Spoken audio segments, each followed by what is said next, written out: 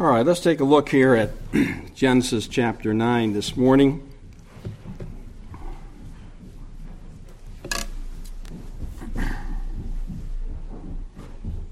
You'll have to put a tape in there.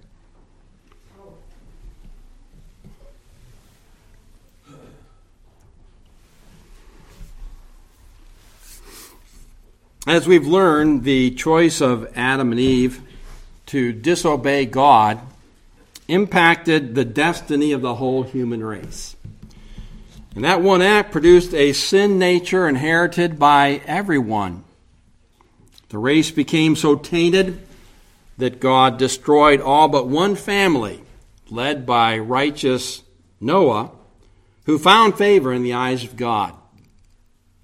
He walked with God and was characterized by obedience during the ordeal of the flood until he and his family finally stepped out into that new world.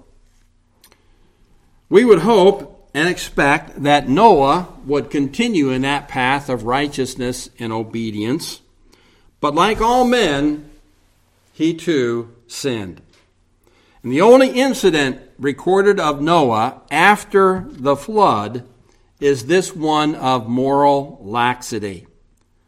Like the first Adam, the second Adam also fell. The two narratives really kind of parallel each other. You'll remember that in the first, the Lord planted a garden which bore all kinds of fruit.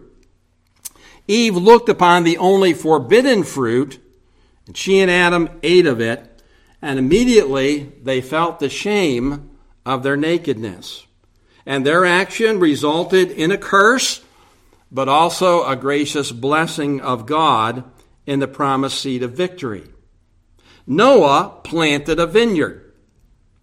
He ate of its fruit, he became drunk, and his act resulted in shameful nakedness, resulting in a curse on Canaan and a blessing upon Shem and Japheth. And it even impacted the development of future nations of the world, as we'll see in chapter 10. Now, this brief story reveals to us how our actions affect our destiny. Noah only messed up one time in the biblical record, but his failure presented a moral test to his sons that wasn't really necessary. However, the main focus of the passage is not really on Noah's failure, it's the reaction of his sons to it. They in turn are cursed or blessed according to their responses. We too are responsible for how we respond and react to moral laxity of others. And our attitudes and actions often have long-lasting effects for good or for evil on future generations. So let's ask the Lord's blessing on his word this morning. Heavenly Father, we are thankful today for your goodness and your grace in spite of the fact that we are sinful creatures. Now, Lord, we're thankful that there are many saints in the Bible like Noah, who overall lived a completely righteous and obedient life. Yet, Lord, we know that even men like Noah failed as we do. And through that failure, Lord, you brought about cursing and blessing. Noah failed and affected one of his sons.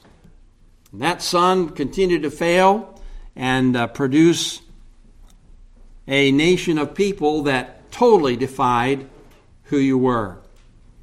And Lord, we pray we learn the lesson that our lives affect others. Our decisions affect ourselves and affect others.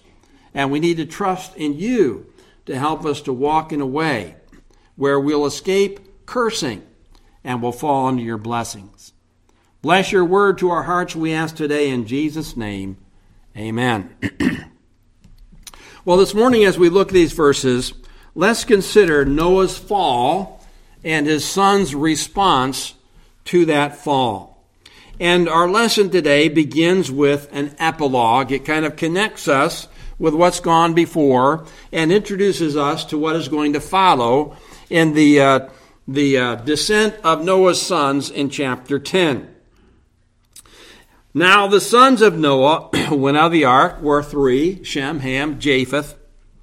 And Ham was the father of Canaan. So right from the beginning, we're introduced with what ends up being a curse upon this person, Canaan.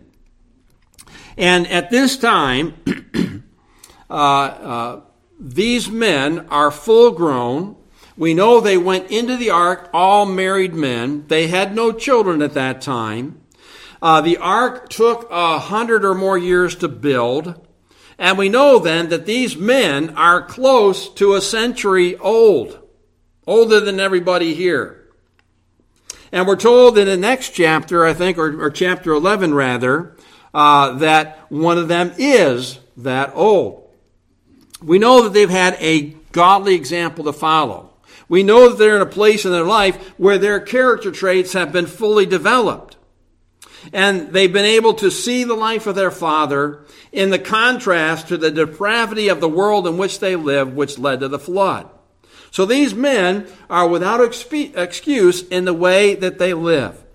And we're introduced now to Ham, who's the father of Canaan, and later the curse is going to fall on Canaan. And the thrust of the passage is then on the differences between Ham's decision, Ham's action, and that of his brothers, Shem and Japheth. Now, this whole fateful incident begins with Noah's moral laxity. We're told here in verse 20, Noah began to be a farmer. I know some of you are really glad of that profession there. And he planted a vineyard. All right. Now this event, when did it occur? It seems like it occurred right after they stepped off of the ark, but that's not the case. We need to think this out. First of all, if Noah planted a vineyard, how many years would it take for him to get grapes from it? I think it's like 3 years or so. So time has passed. Now we think of some other things here. We're told later that Shem's firstborn son is born 2 years after the flood. So if all the men are beginning to have families at this time, those children have to grow up. Canaan was the fourth son of Ham. So I'm assuming that probably at least 3 decades have passed because this son has to grow up to the age where he's morally culpable if it's fair for God to put some kind of a curse on him. So we're looking at decades down the road, not the minute they stepped off the ark. Now, as a man of the soil or a farmer, Noah began to do something. Now, we don't see it right here, but that term began is a little bit ominous because it introduces in this situation and then in chapter 10 and chapter 11 other situations something that's not really very good. Here it introduces the drunken state of Noah. In chapter 10 it introduces the man Nimrod, who became a mighty hunter before the Lord, which really kind of means in the face of the Lord or in rebellion to the Lord. And then in chapter 11, it speaks about how the future civilization began to develop Babylon and build the Tower of Babylon. So we have an ominous beginning here that looks innocent, but it ends up not being innocent at all.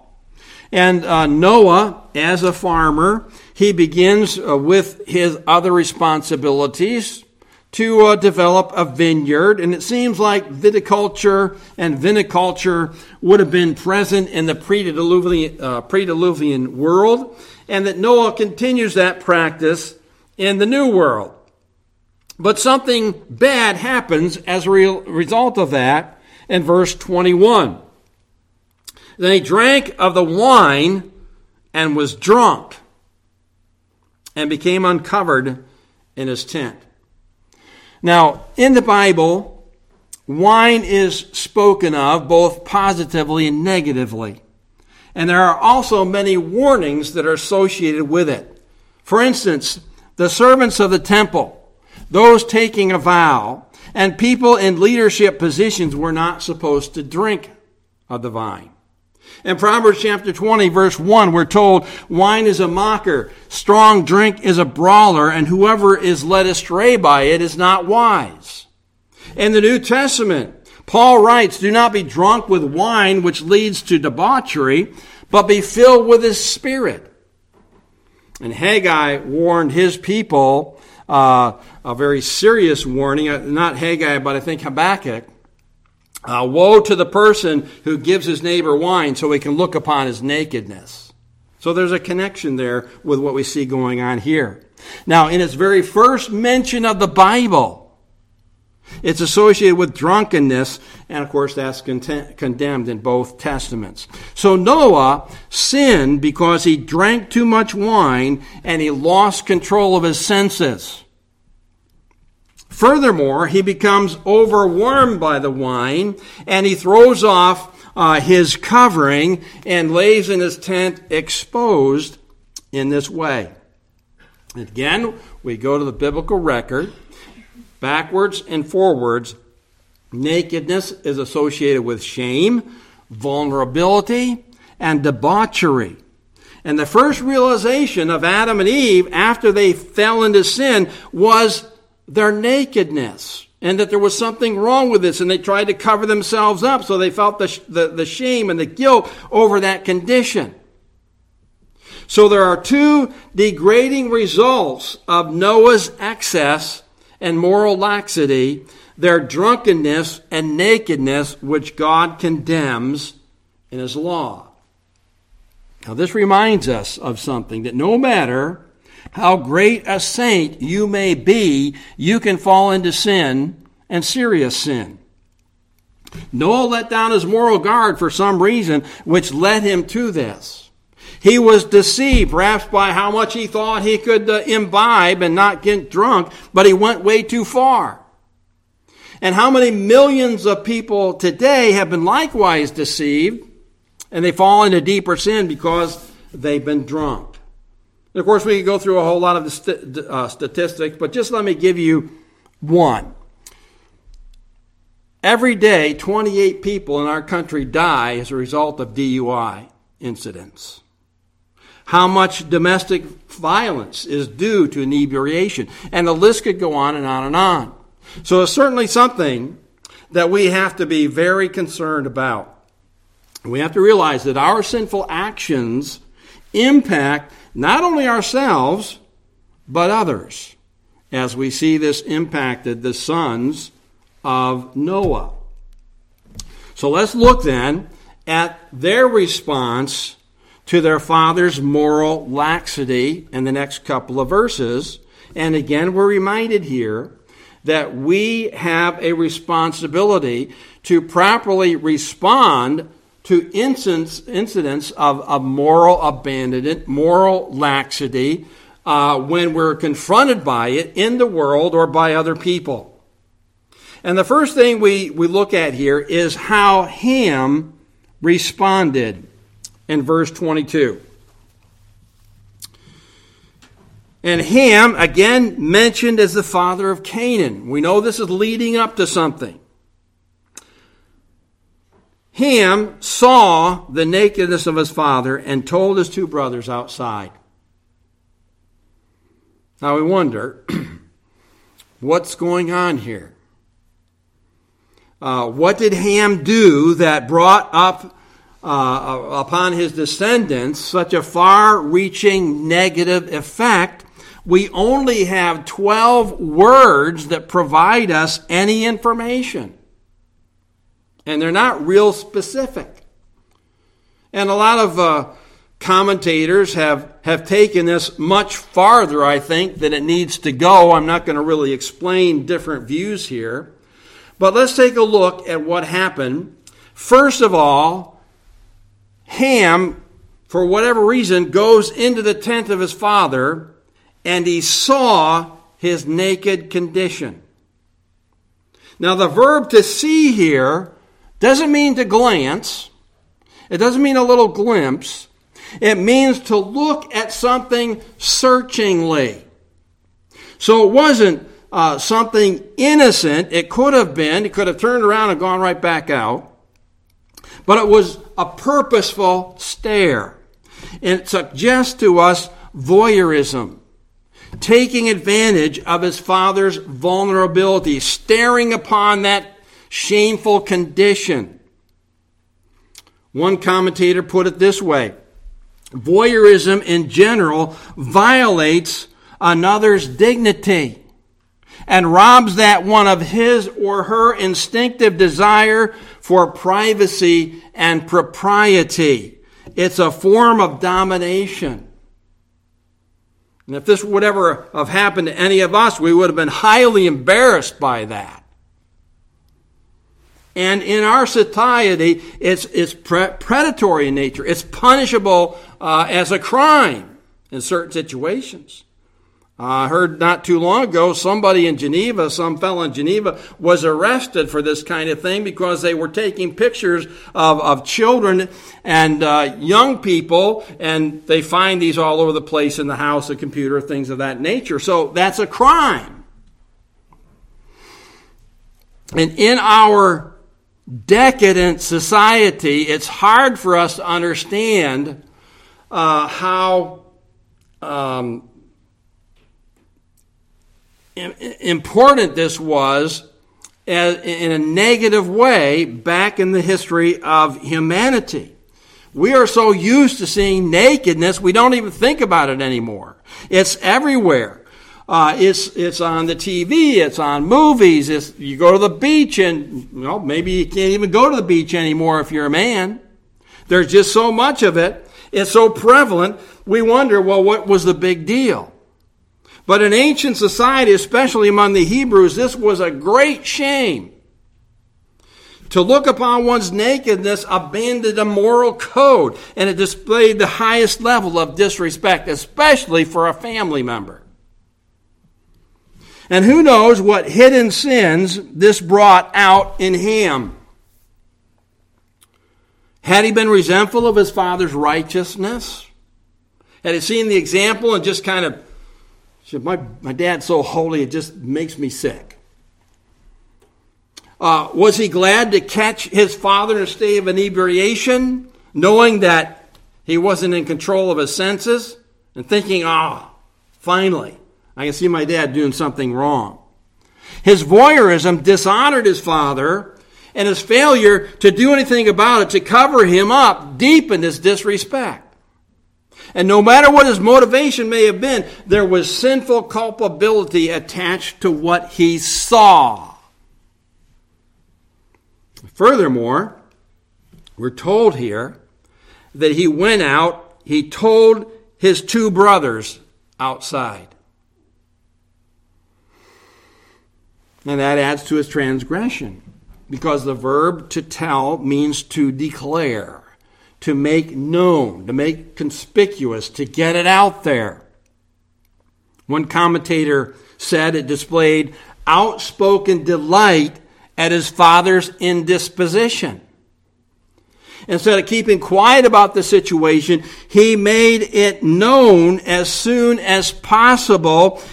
And sometimes we're tempted to do the same thing. We find out some Christian did something wrong. We don't cover it up or not mention it. We spread it all over the place as well. Now Ham goes out of the tent and seems to make light of this to his brothers, maybe trying to convince them to participate in the situation and make a joke of it, perhaps making fun of their father's laxity. Hey guys, you need to see Dad. Boy, did he mess up. And in this way, he failed to honor his father, which later became a capital offense in the law of God. And the response of Shem and Japheth is in sharp contrast to this. We're seeing something in the character of Ham that was condemnable. Now, let's take a look at how the other two sons handle the situation. But Shem And Japheth took a garment, laid it on both their shoulders, and went backward and covered the nakedness of their father. Their faces were turned away, and they did not see their father's nakedness. All right. So they took a garment. This is interesting because the definite article is before garment, which means they took the garment. So does that indicate that adding to the sin of Ham, he actually, instead of covering his father with a garment, takes it outside. Hey guys, look at this. And they take the garment, which they know is their father's, and they put it between their shoulders. So if they did, when they backed in, look inward towards, they wouldn't be able to see anything because they put the garment up there. But then it goes on to say that they didn't do that. They looked the other way. They turned the other way. So they came in backwards. Then they turned their faces the other way. So either way, they can't look upon their father. And they draw the garment over them so they cannot see. So just the opposite of what Ham does. And so in this action, they show their love, their respect, their compassion for their father, even though he had shamed himself in this way. They're not going to take advantage of that. And the description of the son's reaction begins with Ham, first of all, seeing. That's the word that begins this section. And then it ends with Japheth and Shem not seeing. That's the last word. Not in our English Bible, but in the Hebrew. So Ham sees, and he does so purposely. The two other brothers do not see, and they do not see purposely. And so they protect the honor of their father. And each face accountability for how they handled this situation, and they receive a consequent curse or blessing. Now let's see what develops from all of this. Verses 24 to 27 is Noah's oracle on his son's responses. And here again, our actions are going to result in something. They're going to result in blessing, or they're going to result in cursing. Something good or something evil is going to come. And we find in verse 24 that a curse comes upon Canaan. Now, verse 24 says, So Noah awoke from his wine, and he knew what his younger son had done to him. So Ham is the youngest son. And he wakes up. We're not sure how he found this information, maybe intuitively. Maybe his other two sons came to him and told him about the incident because they were so upset with their brother. But whatever, when he awakes from his stupor, he gets sober again. He finds out what happens. And imagine how he must have felt.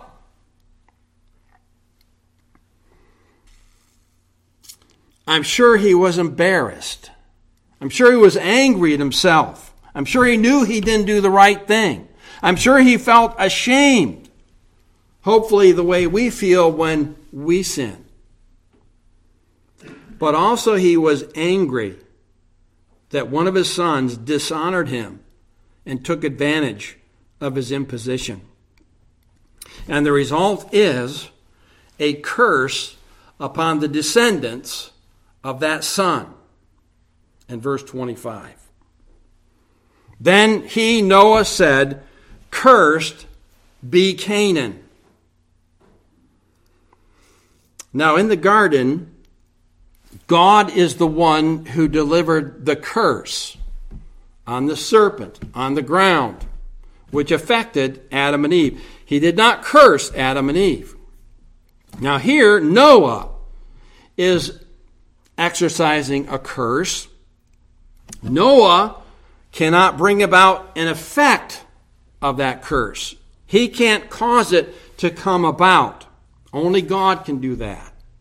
So in a sense, his curse is prophetic, depending upon God to bring it into being. And it eventually becomes something related to a future condition that will be realized in the descendants of Canaan. And we'll see that in chapter 10. Now, here's a question. Do you wonder why Canaan was cursed, the son of Ham, when it doesn't appear like Canaan had anything to do with it? So why did he say, "Cursed be Ham"? Well, really, it's difficult to answer that.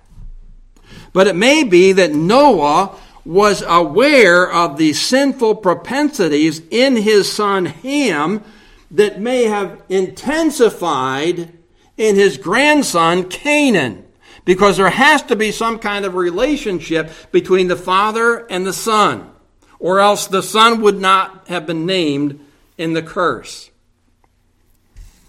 And this is often the case in families. The sins of the fathers are visited upon the children for several generations. And the sins don't lessen, they deepen. They get worse. They intensify. And this is perhaps what Noah was understanding in his intuition and observation as a father of his sons and grandsons now. And this brings it all out into the open. And so the curse comes upon the next generation, and that eventually will come to many generations later on. Noah's oracle is not so much geared to the immediate situation as to the future. And according to chapter 10, we find that Canaan becomes the father of all the tribes that will occupy the land of Canaan, which God will destroy through Israel and give to them as an inheritance. And the reason he does that is because the Canaanites are so debauched they need to be wiped out. And so we see this relationship between Ham, then his son, and then his sons, sons, and sons, on down the line, till you get so bad that society needs to be reduced to nothing. If we were to go to Leviticus chapter 18 and verse 3, the Lord exhorts Israel with these words. And this is, again, as they're getting ready to go into that land of Canaan. He says, according to the doings of the land of Canaan, where I am bringing you, you shall not do, nor shall you walk in their ordinances. And then the rest of the chapter lists all kinds of immoralities associated with what? Guess what? Nakedness. Uncovering someone in a sensual way. So this relates it then to the original sin of Ham, who looked upon his father's nakedness. And that sin intensifies and intensifies and worsens until it reaches the point where a whole society, a whole nation is morally abandoned. Well, what then is the curse? The curse is slavery. A servant of servants he shall be to his brethren. And that's the only phrase, a servant of servants, we find in the whole Bible. So that means he's going to be under the control, under the domination of the progeny of Shem and Japheth in some way. So how are we to interpret this?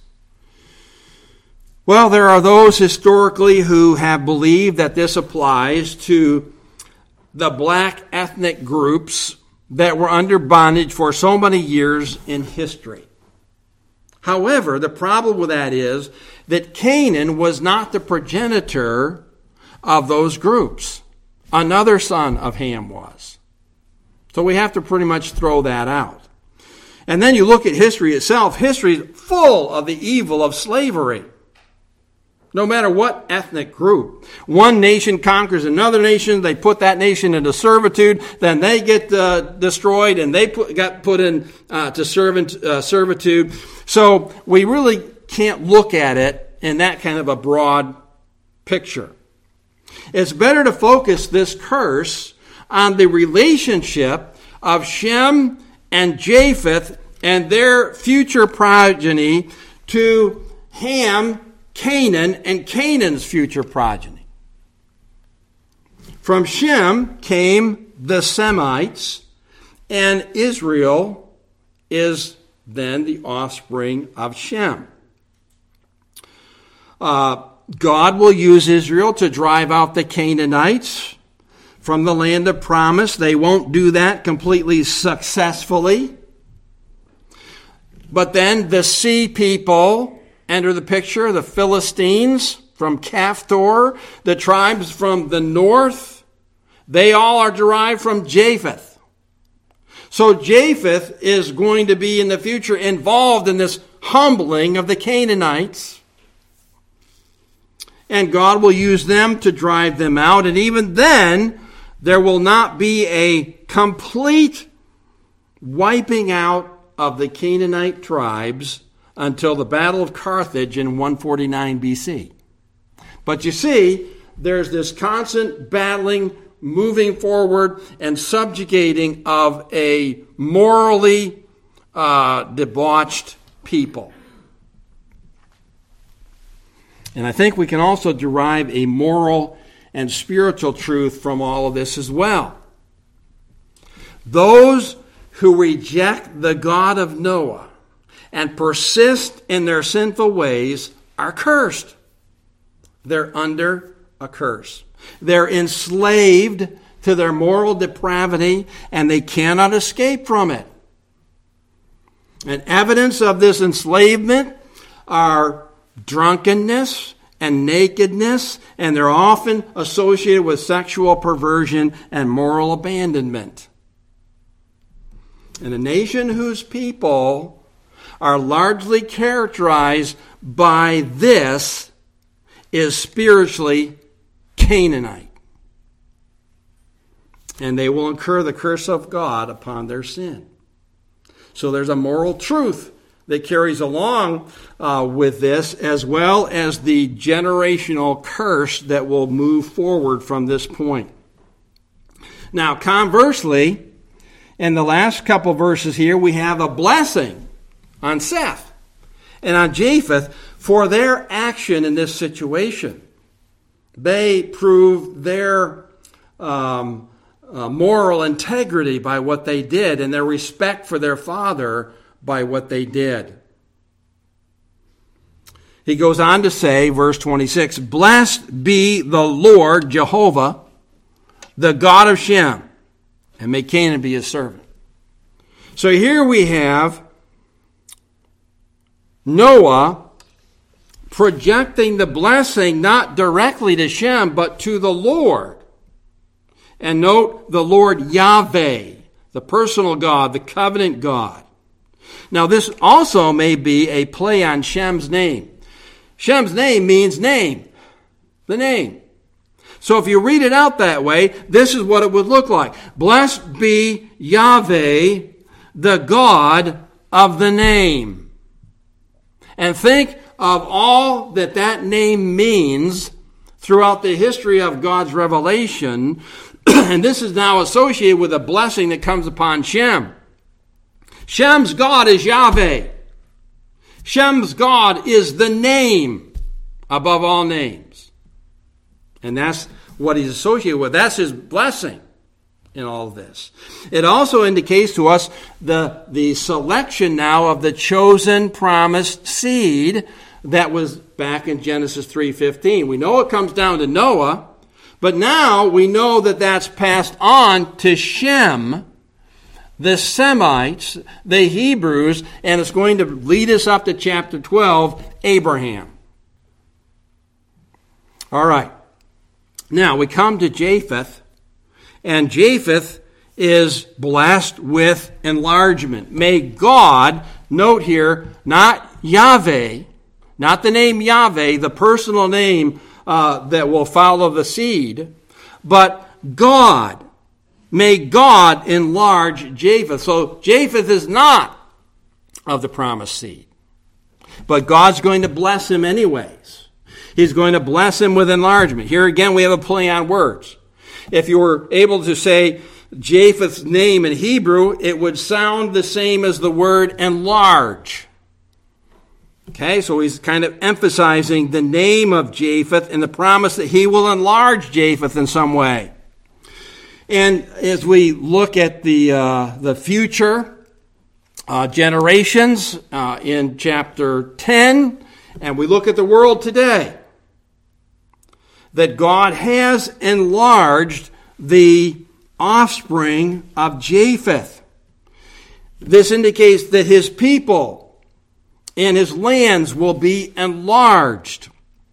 He is the progenitor of many Gentile nations today, which dominate the world scene. But his greatest blessing derives from his close association with his brother Shem, because it says here, and may he dwell in the tents of Shem, whose God is Yahweh. That's where the greatest blessing is. We know that Jesus the Christ will eventually come as the fulfillment of the promise of the seed. And when the church is formed as a result of that, and it begins to expand, who receives the greatest blessing? Israel becomes far outnumbered by the Gentiles, by the Japhethites, the Greeks, the Romans, the Ephesians, the Galatians, eventually the Europeans, and guess what? The Americans. They all derive from this promise of enlargement, and they dwell in the historic roots of Shem's tents, even today. Well, that leads us to the end of the story, the epilogue. Verse 28. Noah lived after the flood 350 years. So all the days of Noah were 950. That was a pretty ripe old age. But note the last three words, and he died. The wages of sin is death, and even the best of saints cannot avoid it. And so that picks up the godly line back in chapter 5, and he died, and he died, and he died, and he died. Noah's the last one, and he dies as well. So as we close today, let's reiterate some abiding truths. First of all, Noah is one of the greatest saints who ever lived. He's named as such by, I believe, the prophet Ezekiel, with I think Daniel and Abraham, maybe Moses. I can't remember which three it is. But here we have a story of his fall. For some reason, he let down his moral guard. He got drunk. And it reminds us that we too fall, that we must be vigilant, that we must trust God every day to help us stay on the narrow path of righteousness. No matter who you are, you're going to fall if you don't. Then our life will impact others for good or evil. Ham's sinfulness was revealed in his response to his father's laxity. His uncontrolled propensities were intensified in his son, which eventually evolved into a people characterized by such moral abandonment they had to be destroyed. They became enslaved by moral perversion that has to be judged by God. So a failure to repent of sin and turn to God, which is what Ham should have done and his son should have done, they move in the other direction and they get worse and worse and worse. And the negative affects future generations. The same can be true of us today. Our children, our grandchildren, our great-grandchildren, we have an effect on them over time by the way we live, by the way we act. And then we see that our reactions to moral perversity will result in a blessing or a cursing. If we fail to repent and turn to Christ, we remain under a curse similar to Canaan.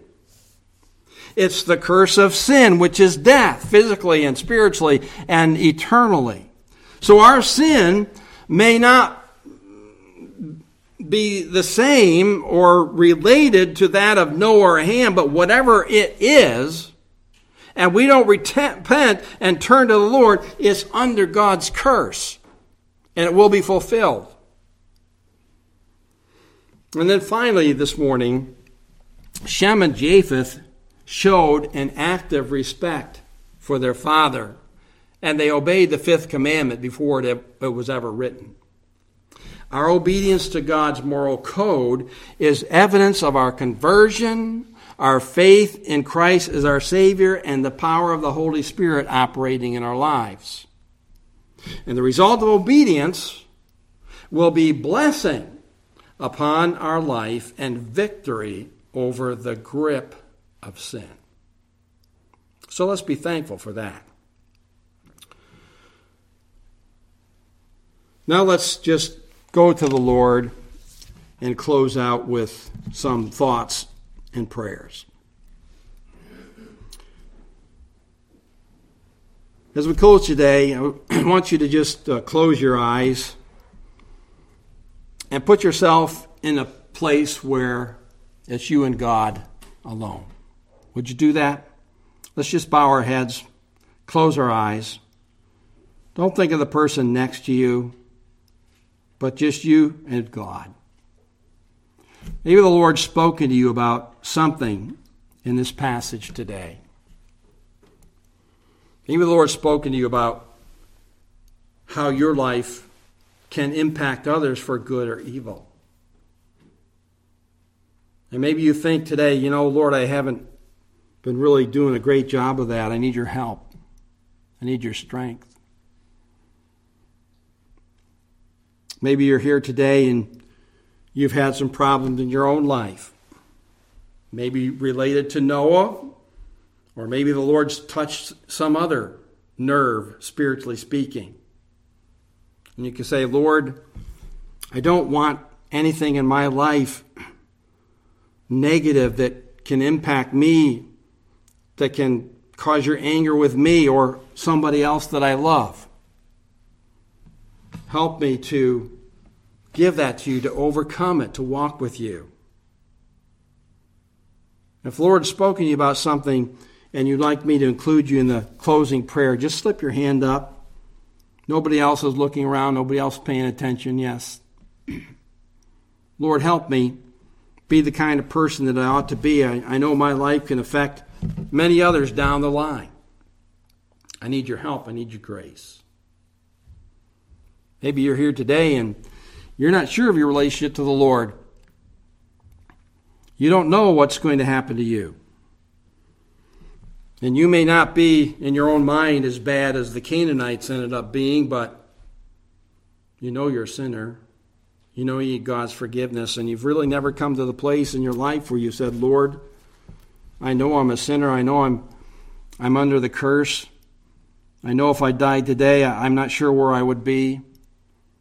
And you just want to ask the Lord to forgive you, to be your Savior, to be your Lord. Maybe there's someone here today like that. We could pray for you. If you just slip your hand up, anyone at all.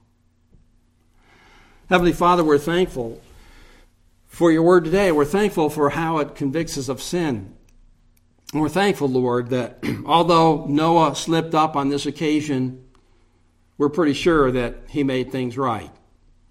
And Lord, that for the many years that you gave him after this, he was again a righteous, upright man because he was trusting in you. Unfortunately, he had to see the sin in others develop, and perhaps how he may have added to that. And Lord, help us to realize that we need to put our faith and trust in you to help us to be what we ought to be, that we can't do it on our own. We need your strength. We're thankful, Lord, for the example of Shem and Japheth, how they honored their parents, how they stood for moral uprightness, how that they would not look upon the vulnerability of another. And we pray, Lord, you help us to be like them. And we're thankful that even today, that we dwell in the tents of Seth because we worship the God of the Old Testament. So Lord, bless us and help us to serve you through this coming week, even as these men did. We ask these things in Jesus' name and for his sake. Amen.